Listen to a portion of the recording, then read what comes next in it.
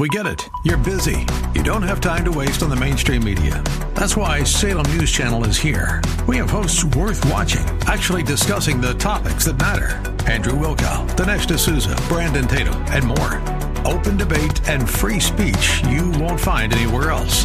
We're not like the other guys. We're Salem News Channel. Watch anytime on any screen for free 24/7 at snc.tv and on Local Now, Channel 525.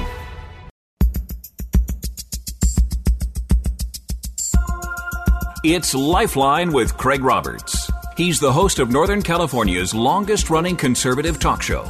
He's a man with a message, a conservative with compassion. He's Lifeline's own Craig Roberts. Good afternoon, Northern California. Welcome. Just about 5 minutes after the hour of 5 p.m. as we welcome you to another edition of Lifeline. Keeping you company Monday through Friday at this time, as we typically do, addressing issues that impact your life, your world, and your Christian walk. Well, you've made the calls, you've responded to the job boards, you've completed the questionnaires, mailed out dozens of resumes, and finally, it has happened. You've been called in for an interview. Live, face-to-face, honest-to-goodness interview, but now what? This is a critical time. This is, in fact, a make-it-or-break-it opportunity. The big question is, are you ready? Far too often we focus so much energy and attention on getting the interview that once it comes, we fail and fail miserably. Well, we've got a safety net for you tonight in the form of Dr. David Petrove.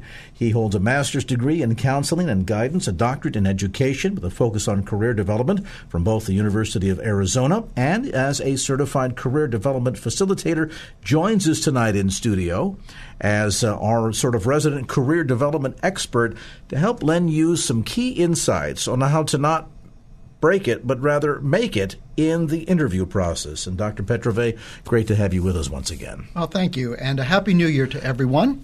And you as well. This is an important thing because, as I mentioned, so often we work so hard in networking and contacting people, and sending out resumes. We finally get the call back, yes, we'd like you to come in for an interview.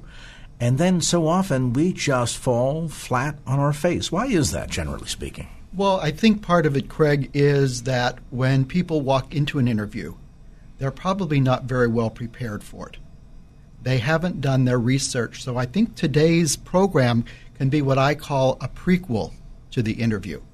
It's the time well spent in researching the company that you're interested in and determining from the get-go whether or not you would be a good fit for them. So how we prepare is going to then entirely determine how we perform at the actual interview. Well, think about it, Craig. If you were equipped with a plethora of information about the prospective company, wouldn't you feel more confident as you sat across from them? And it became more of an interaction as opposed to, well, they've got all the questions, and I sure hope I have their answers. And, it's interesting you mentioned that because at the end of the day, if you're about to go to work for this company, you're going to become a part of the team. It would seem logical, since eventually you're going to have to know everything that you need to know anyway, that you know a lot of that going in. And I guess a lot of that also then is contributory to a tremendous sense of confidence, so that you're not kind of walking into what seems to be this vacuum of they've got all the questions. Gee, as you say, I hope I've got the answers. And I think that can be daunting for many people, is sitting across from someone and, as I said, hoping that you can answer the questions that they pose to you. Is the hiring authority here looking for a sense of accurate representation? And by that question, Dr. Petrove, I mean that you're going to go to work for me. We're talking about potentially engaging your services as my employee. You're going to represent me. And so to know that you know something about my product, who I am, the values of our company, the direction we're headed in, who our competitors might be, where we are in the marketplace, all of these types of things, the better prepared you are in that arena as we sit down for our first one-on-one discussion is also going to make the hiring authority feel much better about you, isn't it? Absolutely. Think about two well-qualified, equally qualified applicants for a position, one of whom has taken the time to do the research and can walk in with that information. The other, just as well qualified, has not done the research. who do you think is going to impress that hiring manager most? I shared with you privately off the air when I was operations manager here at the station many years ago. Typically, folks would come in for interviews for on-air positions and things of the like. And on more than one occasion, I would have an individual come in with great enthusiasm, sit down, ready for the interview, and their opening question for me was, so what do you do here? What kind of music do you play?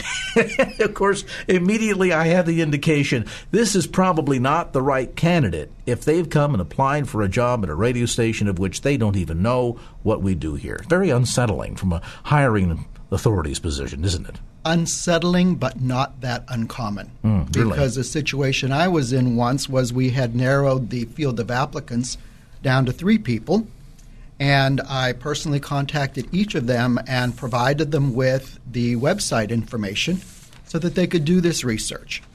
One of the applicants arrived, and his very first question was, so what position am I here to talk about? And that was pretty much the end of the interview. Yeah, I would say that was probably the shortest one done that day. Yes. So again, it's being prepared. And I think one of the reasons why people don't prepare is they don't know how to prepare. So that's really what we're going to talk about tonight, your little cookbook approach. All right, let's dive into that. Okay. As we have said, gone through the process of obtaining the interview, now the work really begins. Not the day of the interview, but the time between here's the appointment, here's the date that you're coming in. We've got a given block of time now to really do our homework. Where do we start? Okay, there are a couple of things that we want to take a look at, Craig. First of all, what is an interview? You know, and most people think, well, it's what you do to get a job. Well, actually, what an interview is, by my standards, is a series of interactions that are designed to determine if the applicant is a good fit to meet the needs of the company. So if you notice, this is all about them and very little about you. Okay? And that really sets things on its heels because typically we go in and we think, now you're going to ask me questions. This is all about me, but not so. No, it's really about you doing your research to see how well you fit with what their goals are. And so, like networking, which we talked about the last time I was interviewed, interviewing is about developing relationships. You're sitting across from someone. You want to have a relationship with them to where they want to hire you. They want to have day-to-day contact with you because they know that you're going to be able to do what they need to continue in their field. So what you want to do is you want to make sure that your background and experience are what they need to make that happen. One of the other things that you want to do, and I've done this, and it's been pretty successful, is find out who your potential boss is going to be and find out what their needs are. What are their strengths? What are their limitations? And if you can complement their limitations, it makes you a stronger candidate. Why? Because they don't necessarily want a carbon copy of themselves because they know how to do that work.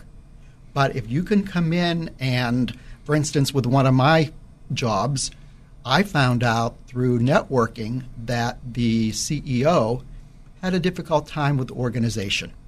So what do you think I focused on during the interview? Your organizational skills. And how they were going to make that person's life easier. This really simplifies this then. It comes down to sort of that sense in the marketing arena of find a need and fill it. If you determine what their needs are, and then I have a skill set, I have experience, I have background that is an ideal fit for that, then all of a sudden we're really looking at hand in glove here. Absolutely.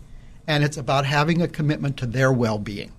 So again, it's less about you, although it's really all about you and what you bring to the position and how the two of you work together. Is that critically important to be mindful of at the very get-go? And I ask that question, Dr. Petrove, because it's not unusual for candidates to come in and within the first few moments of the conversation lead down to, well, tell me about the medical benefits that are provided by this job. What's the pay like? How many vacation days will I get per year? The focus is on me, getting the job, getting the paycheck. Yes, we understand that. But in that interview process, that really can be a deal killer, can't it, if we suddenly just focus on what I can get out of you as the hiring authority? That's right. That's right. Because, again, in this situation, it's about what you have to contribute that's going to make them or continue to make them successful. And so there are two words that I see as the key to being a successful interviewer. or interviewee, and that is to be yourself. So to be yourself, you have to know yourself. So you need to be aware of what your own strengths are, what your limitations are, what your talents are, what your interests are, what your values are. All of these come into play when you are even beginning to consider a potential employer. So there's almost a pre-interview that takes place. In preparation for the real interview, before the hiring authority, I need to sit down and essentially then you're saying, Dr. Petrove, interview myself, so to speak, to ascertain, because a lot of folks, surprisingly, have never really sat down. I mean, they've come up with a resume that delineates their schooling, where they worked, what they did there, but oftentimes it falls very short in terms of really going into the specific job skill set or talents and abilities. Organization you mentioned is one. Right. So do we have to kind of sort of pre-interview ourselves then so that we have a better sense of who I, as the product, Craig Roberts, are representing to a potential employer? Well, you've just hit the nail on the head there, Craig. Who are you selling? You're selling yourself. Okay? You're marketing yourself when you sit in that interview. So how would you market a product that you know nothing about? And everybody in sales will tell you, job number one is know your product. Right. And again, you are your product during this job search process. Really then, the more preparation that you've done in advance in terms of not only knowing the potential employer, the company, who you might be working for, their needs, and then being able to ascertain your unique talents, skill set, and ability to match those needs, really then gives you the hand up in the interview process, doesn't it? Absolutely. And one of the things I have said to my clients is when you're sitting in an interview, which of the two parties has the most to lose? The general response is, well, the person being interviewed, because they won't get the job. I said, you would think that that would be the response. It's actually the interviewer who has the greatest to lose. If he or she makes the wrong hiring decision, it can be a nightmare.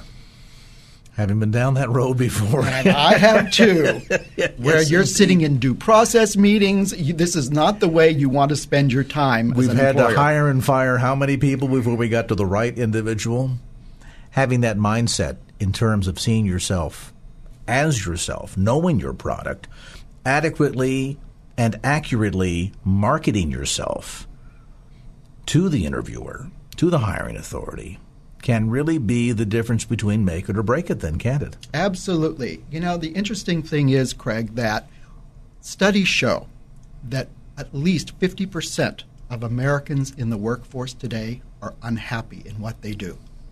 I wonder if those numbers would be the same if they had done their homework prior to going into that interview. And I would suspect, too, a lot of people stay in the so-called unsatisfying or dead-end job because of the fear of this process.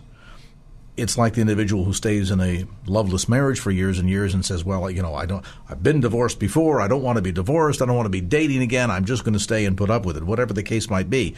We make choices oftentimes based on fear of the unknown. Right. And people then are willing to sit and work in a miserable environment for how many years rather than go out and find something that is a good match for who they are and what they have to offer. Now, let me be clear. I'm not suggesting that if you're not satisfied in your marriage, go ahead and get a divorce, try another one. Like, well, if I don't like working at McDonald's, maybe Burger King will be better. Obviously, there's a lot more to it.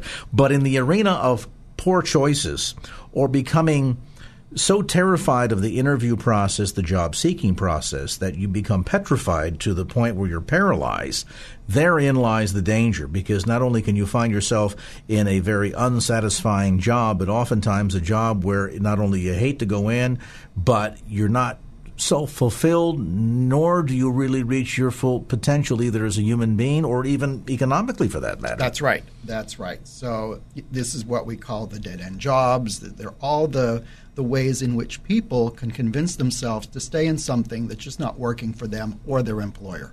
If you've just joined the conversation, tonight with me in studio is Dr. David Petrove. He, of course, is a career development expert. We are talking about the keys toward the successful interview. Contrary to common belief, the work, once you've landed the interview, it doesn't end. In fact, it's really just beginning. Understanding what you need to know about yourself, the company, the position, and how you represent yourself, how you market or sell yourself to the hiring authority can be the difference between getting the job of a lifetime or staying stuck in the same old rut.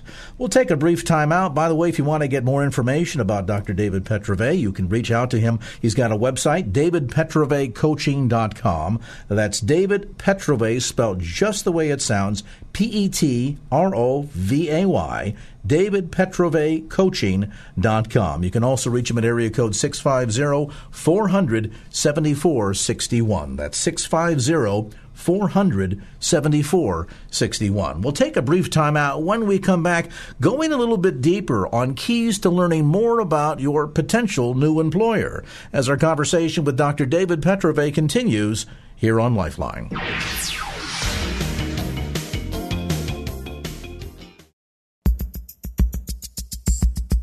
And now back to Lifeline with Craig Roberts. All right, we're talking about the all-important interview process, what that means, and as we're learning tonight from career development expert Dr. David Petrove, so much of the hard work, the focus, needs to be well before you ever sit down face-to-face with the hiring authority. Preparation is the key, and of course, part of that preparation, as you mentioned, Dr. Petrove, is getting a chance to know who you may eventually be working for. And therein lies perhaps the question that many raise, and that is, well, how do I learn more about the company? Do I get access to sales brochures? Do I go on the internet to get details? What do you recommend? Well, I think that there are a number of things that you can do, Craig. And before you even begin that process, what I suggest to my clients is that in determining whether or not you should even be applying for a position, I have them create what we call a T-chart.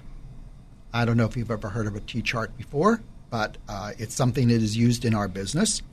And basically, you just make the letter T on a piece of paper, and on the left side, you're looking at the job description that is being posted, and that's what they want. And you write down item by item. So they might say, we want 5 years experience, we want so much expertise, we want you to be able to do a certain type of programming. And you make as many bulleted items as are included in the job description. Then to the right of that, you have a second column. That second column says what I have. So if they're looking for 5 years experience, you put down I have 7 years experience. So you're doing item by item. In some cases, you're going to notice there may be a gap. That happens. When there are too many gaps, that means you might want to seriously reconsider applying for this position. It's almost as if then you were sort of pre-screening yourself right ahead of the hiring authority to ascertain whether or not you're going to be a good match for that company. Now, I guess the other converse question, too, is whether or not a company is going to be a good match for me. That's right. So if that's what you're looking at, what you want to do is to begin that research. And there are so many resources out there using the internet. And it's actually fun to do, because some people think, oh, this is going to be really daunting to try to figure out what these companies are all about. But with the internet, there's way more information available to us than was ever available without going to a public library and trying to do a manual search for what these companies had to offer. And those were typically done by reading annual reports, that type of information. Some of the resources that people can use, one of them is called the Riley Guides, How to Research Employers page, and that's RILEY Guides, GUIDE''S. And basically, it will give you tons of information about employers. The other site that's really, really helpful is one that's called Quintessential Careers.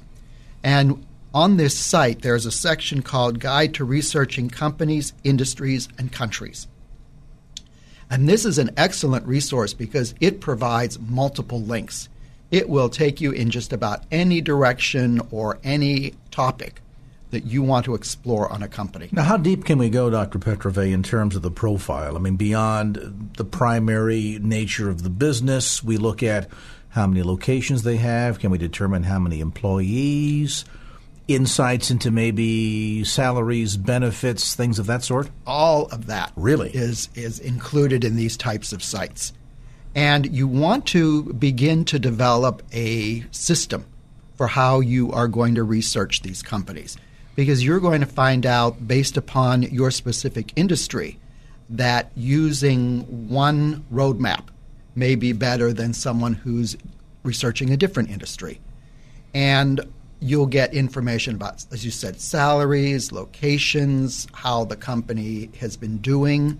All of that can be available to you. And this can be critically important, too, not only in terms of having a greater arsenal of information available to you during the interview process, but I would imagine, too, wouldn't it be helpful to know that you're about to sign on to Enron 3 weeks before? Yes. 3 weeks before the SEC comes in and shuts them down, something of that sort. We're absolutely going to talk about that, too. Another site is called JobStar Central. And this is a California library-sponsored website with organized research leads. And these leads are useful just about anywhere in the United States. And it also provides information on specific occupations. Where this might be helpful would be for someone who was thinking about a career change. Okay, and that's obviously something that comes into play when you're going into an interview. Well, especially I would think today with such a rapid pace of change going on with industry, particularly driven by technology and advancements, where we see suddenly what had been a booming profession 10 years ago is now predicting 5 years hence its ultimate demise because we're being replaced by computers or machines, or there's a whole new direction taking place in that particular arena that's going to essentially put you into a dead-end job. And who wants to start a new career or head into a new direction only to find out 2 years later that, guess what, I'm going to be going out with a horse and buggy just like it got replaced by the Model T.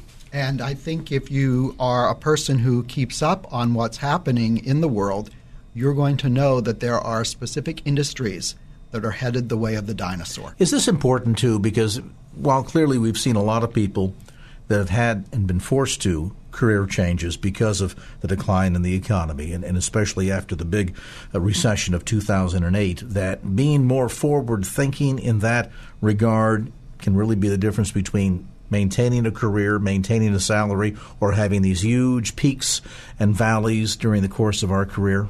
Well, I think that is absolutely critical, that you keep a forward-thinking eye to what's going to be happening. What we know now is the world, even 5 years from now, will be very different from the world we live in now. And I've heard that our students who are in second grade are going through an educational system leading to jobs that don't even exist at this point. Wow. So it is a vastly changing world. I know that we used to talk about people creating 10-year plans. I never have clients talk about a 10-year plan. The most that we can project forward is about 5 years. And then, again, especially in the fields of technology, things that are the Star Trek types of technology that we thought of as fantasy, the idea that we have cell phones, one sitting right next to me that's handheld. Who would have ever thought that those communicators that they talked about on Star Trek would be almost commonplace today? I'm just waiting for an opportunity to get a phaser occasionally. That might come in handy. We're going to take a brief time out. When we come back, more of the resources that are available to you where you can do your homework, your advanced research to make sure not only are you a good fit for a given employer, but if that good employer is in fact going to be a good fit for you. With us today in studio is career development expert Dr. David Petrove. More information on the web at davidpetrovecoaching.com. That's David Petrovay, spelled just like it sounds, Petrovay, DavidPetrovayCoaching.com. You can also reach him at area code 650-400-7461. That's 650-400-7461. And I might mention, Dr. Petrovay, you have clients that come to you. You work with folks not only throughout the entire Bay Area, Northern California, across the country, too. Absolutely. On the web, DavidPetrovayCoaching.com.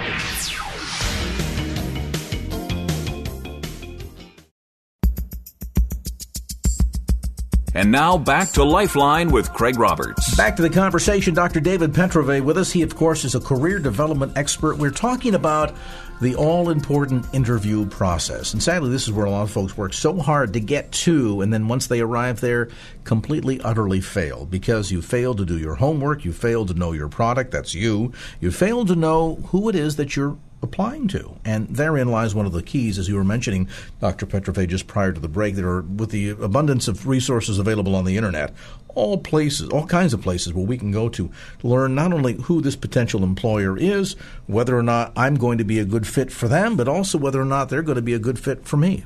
Right. And so some of the other resources that are available, Craig, obviously the one that's the most obvious and the one that most of us use is just to Google the company. There's, again, tons of information available about these companies. The other thing that you want to do is go to the employee message boards. So the way that you do this is you go into Google and you type in employee message board and then add the name of the company. Well, I did this. And so I did it for one organization that I'm aware of. And what it gives, it's almost a Yelp version of what individuals deal with. It's kind of the insider's viewpoint, isn't it? So how this can be helpful is if you're interested in working for a company, even if it's something that is perceived as negative, take a look at that and look for patterns. It might be that there are the majority of the comments that are being made have to do with customer service. Well, why not use that when you go into the interview? If your strength is in customer service, simply let them know that you did your homework. This is an observation that you made based upon what you learned and how you can help remedy that problem. And we're back to this notion to find a need and fill it. Right. Find a need and fill it. So some of the other employee message boards are on Vault, V-A-U-L-T, Monster.com, Yahoo Hot Jobs, and Wetfeet. And then there is another resource called Hoovers, which is HOOVER''S, Inc., and it uses its link to provide credit reports on company. So, wow, that would certainly tell you something now, wouldn't it? Yes, it would. Kind of good to know whether or not a company is able to make its obligations, because it might mean whether or not they're writing me checks as an employee that are going to bounce or cash. That's right. That is right. So again, there are lots of resources. Just go into researching companies, just Google that, and you'll get even more names. Now let's talk about some of the specifics in terms of what I'm looking for when I'm doing this research. There's some questions that I need to answer for myself. We always focus on the questions that I'll be answering on behalf of the employer. But some of the questions that I need to answer for myself as I'm going into this interview process, let's talk about some of that as it relates to research leading into the interview. Okay. Some of what you can learn by doing this type of research is what are the career paths within a company? What are advancement opportunities? One of the ways that people stifle their growth in a company is to be hired by someone who and then be told, you know what, this is as far as you're going to get. And I have worked for these companies where there was little, if any, opportunity for advancement. So if you were a person who had the need to grow, which is descriptive of most of us, if you're told that the job you were hired in will be the same job you'll be doing 5 or 10 years from now, is that going to work for you? Now, there are some individuals who say that's exactly what I'm looking for. If that suits you, then that would definitely be something for you to pursue. Other information that would be helpful is to know what the mission and goals of a corporation or a business are. When you know what their mission is, you'll get a sense of whether or not it aligns with your values. One of the things that I've done when I've had problems with companies is I've looked up their mission statement and said, gee, the experience I had with your company certainly doesn't line up with who you say you are and what you're about in what you do. And in many cases, that alone has gotten me a positive response from the company. Can looking at things like leadership also be key? Because you might see a company who has sort of the rubber stamp version of a mission statement in terms of goals of growth and things of this sort, and yet oftentimes who leads a company can say so much more about the kind of innovation that they engage in, the sort of, what's the buzzword, synergy that is there in a company. Absolutely. And so one way that you can find more about that is to use a resource like LinkedIn. So who are the people who work in the company? What do they have to say about the leadership style? Is it a company that purports to be very open and receptive to what its employees have to offer? And yet you find out, no, they're really dictatorial. So again, you have to decide what is going to work for you. What's amazing about what you're suggesting here is not only can it be key in terms of being forewarned, forearmed going into the interview process, but might also save you an awful lot of grief a little bit later on. I think we all have either experienced firsthand or know of people who went into a job all gleeful and excited, and they start the job. Week number 1, we're getting to know you. Week number 2, I'm getting to know you. And by the time we get to week number 3, we find out this dance isn't working, and people who suddenly quit jobs because they are so utterly disappointed in what they have signed on to, coming to the sad realization a bit too late that this is not a good fit. And then they have to start the process all over again. Yes. So why not take the time that's needed to do your homework?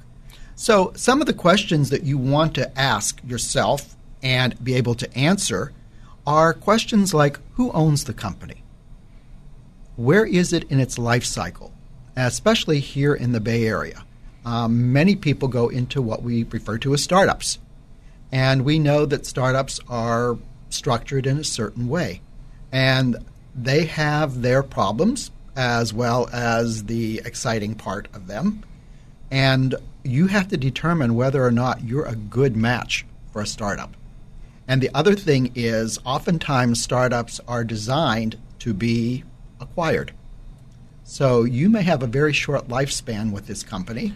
Looking, too, at the end of life cycles, I would imagine, will be important. I mean, to hire onto a company and then learn, oh, by the way, the founding president has passed away, the children have taken over the company, and they have no interest in running this whatsoever. So they've decided 3 weeks after you've become the latest employee to dismantle the company, sell off the pieces, and suddenly you find yourself once again out of a job. That's right. That's right. So the other thing you want to find out are, who are the company's major customers and how stable are they? And what have been the trends with sales, assets, and earnings? Who are the key competitors? And this is what you can find online, all of this. How has the company positioned itself in the market? Is there a viable growth strategy? And in some cases, there isn't. So one of the things that you can do is you can acquire a business plan that a company has submitted. Take a look at that when you can. And again, a lot of this comes down to the notion that if you're going to put the effort and energy into obtaining the interview, obtaining the job, you want to make sure that it's going to be a company that not only is a good fit for you and you for they, but also a company that's going to be around for a while, capable of paying its bills, including paying your salary. We'll take a pause here. When we come back, we'll talk through some of the keys of now the day has come. What do you do? Our conversation today in studio with career development expert Dr. David Petrove. More information on the web, by the way, at David Petrove, spelled Petrovay, DavidPetroveCoaching.com. We'll be back with more as Lifeline continues.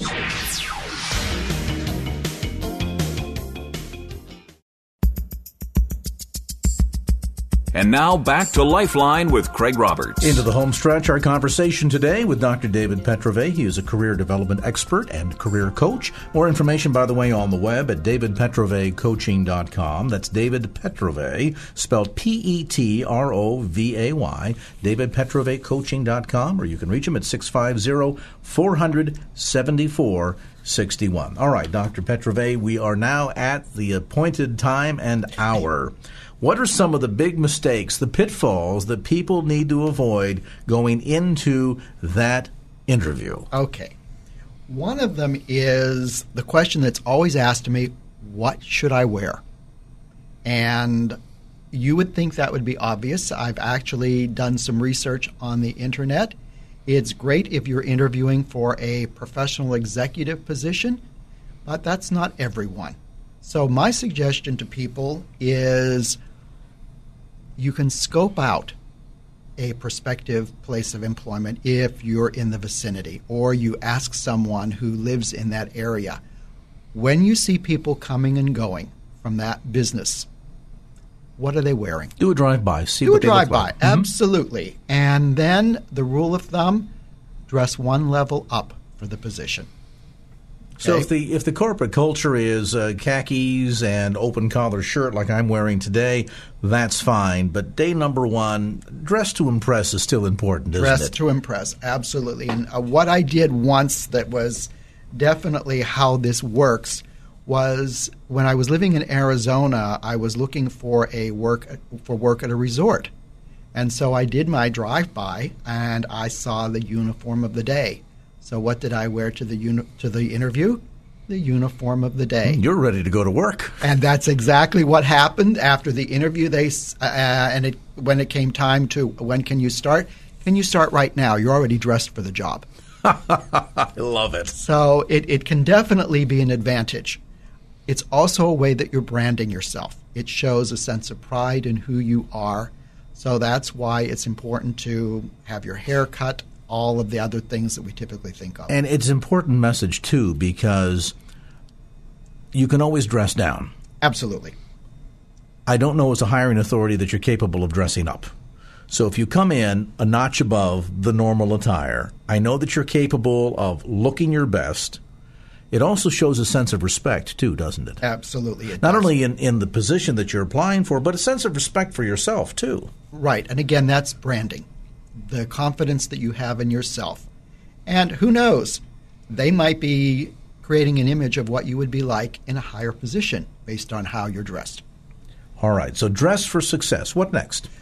Get to the interview on time. Nothing is a better deal breaker than showing up late. So in preparation, I suggest that if you can do a dry run, you take traffic into consideration, make sure that you're there at least 5 minutes beforehand. If not earlier. I mean, get there early and go to Starbucks if you need to. One of the things a lot of people, I think, forget is oftentimes the hiring authority, you're not the only interview that day. There may be 2 or 3 or 7 or 8, all calculated in a row, one right after another.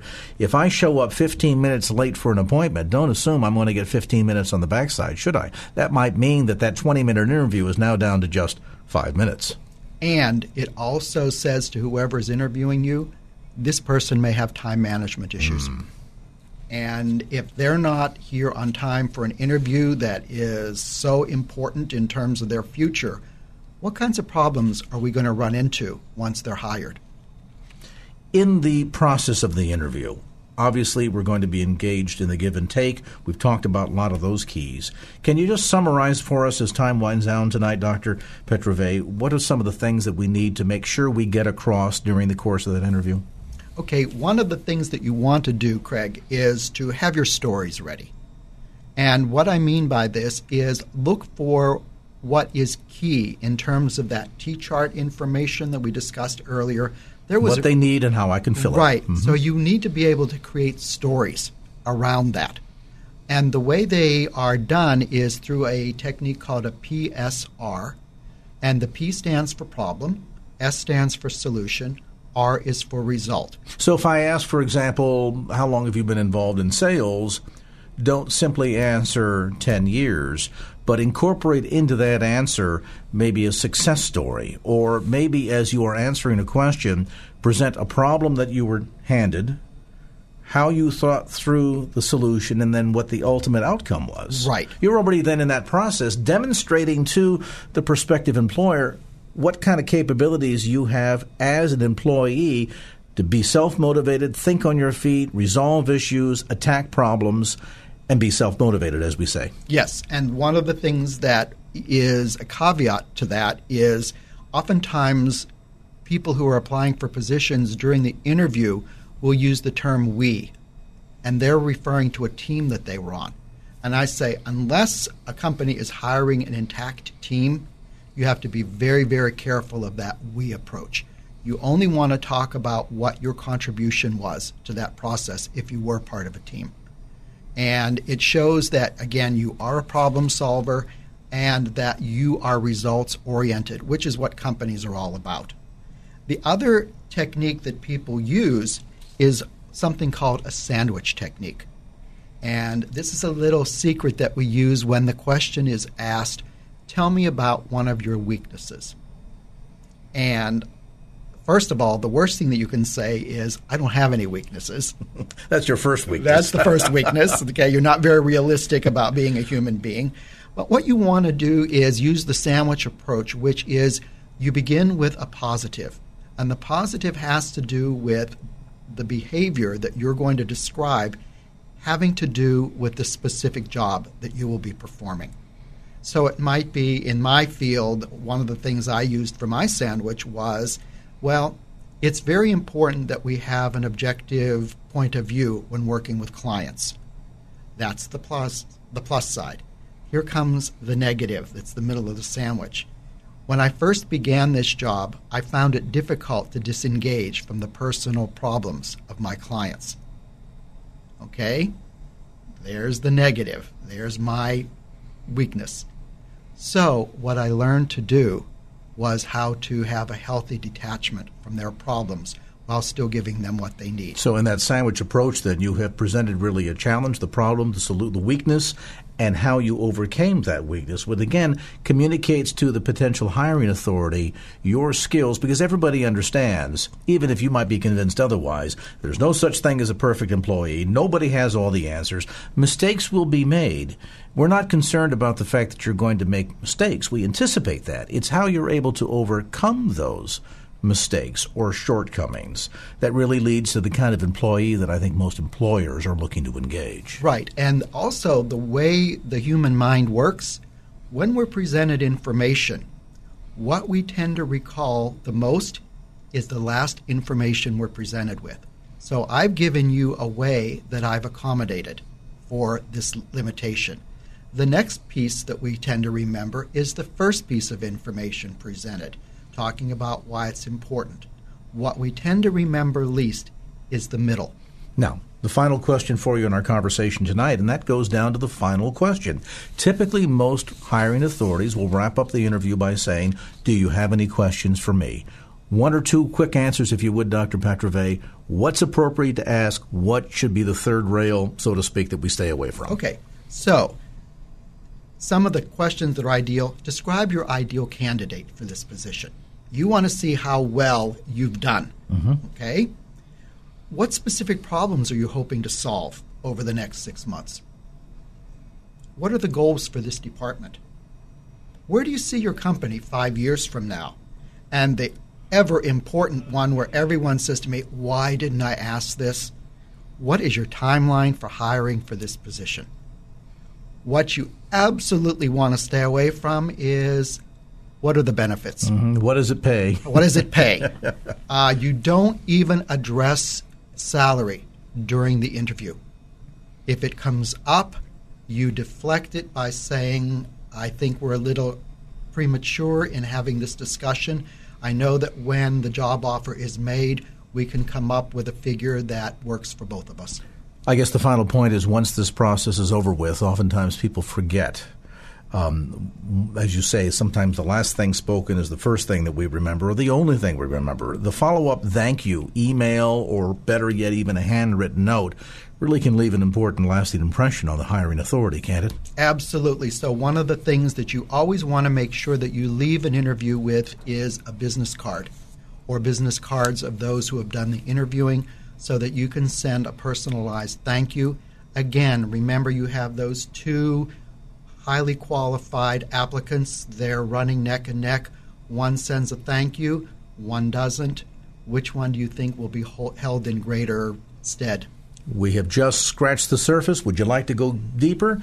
Check out Dr. Petrovay's website, davidpetrovaycoaching.com. That's David Petrovay, Petrovay, coaching.com, or you can call him for an appointment at area code 650-400-7461. That's 650-400-7461. And let me not leave out the thank you to you, Dr. Petrovay, for being with us, sharing some great information. Well, that's going to do it for this edition of Lifeline. Thanks so much for being with us. And if there was anything you heard on today's show that you'd like to hear again or share with a friend, grab a copy of the Lifeline podcast. Simply log on to KFAX.com. That's KFAX.com for the Lifeline podcast. Our producer is Wanda Sanchez. I'm Craig Roberts. Till next time round, remember, just don't keep the faith. Get out there and share it and make it a great evening. So long. Opinions expressed in the preceding program do not necessarily represent the views of the ownership, staff, or management of KFAX. Copyright Salem Communications, all rights reserved.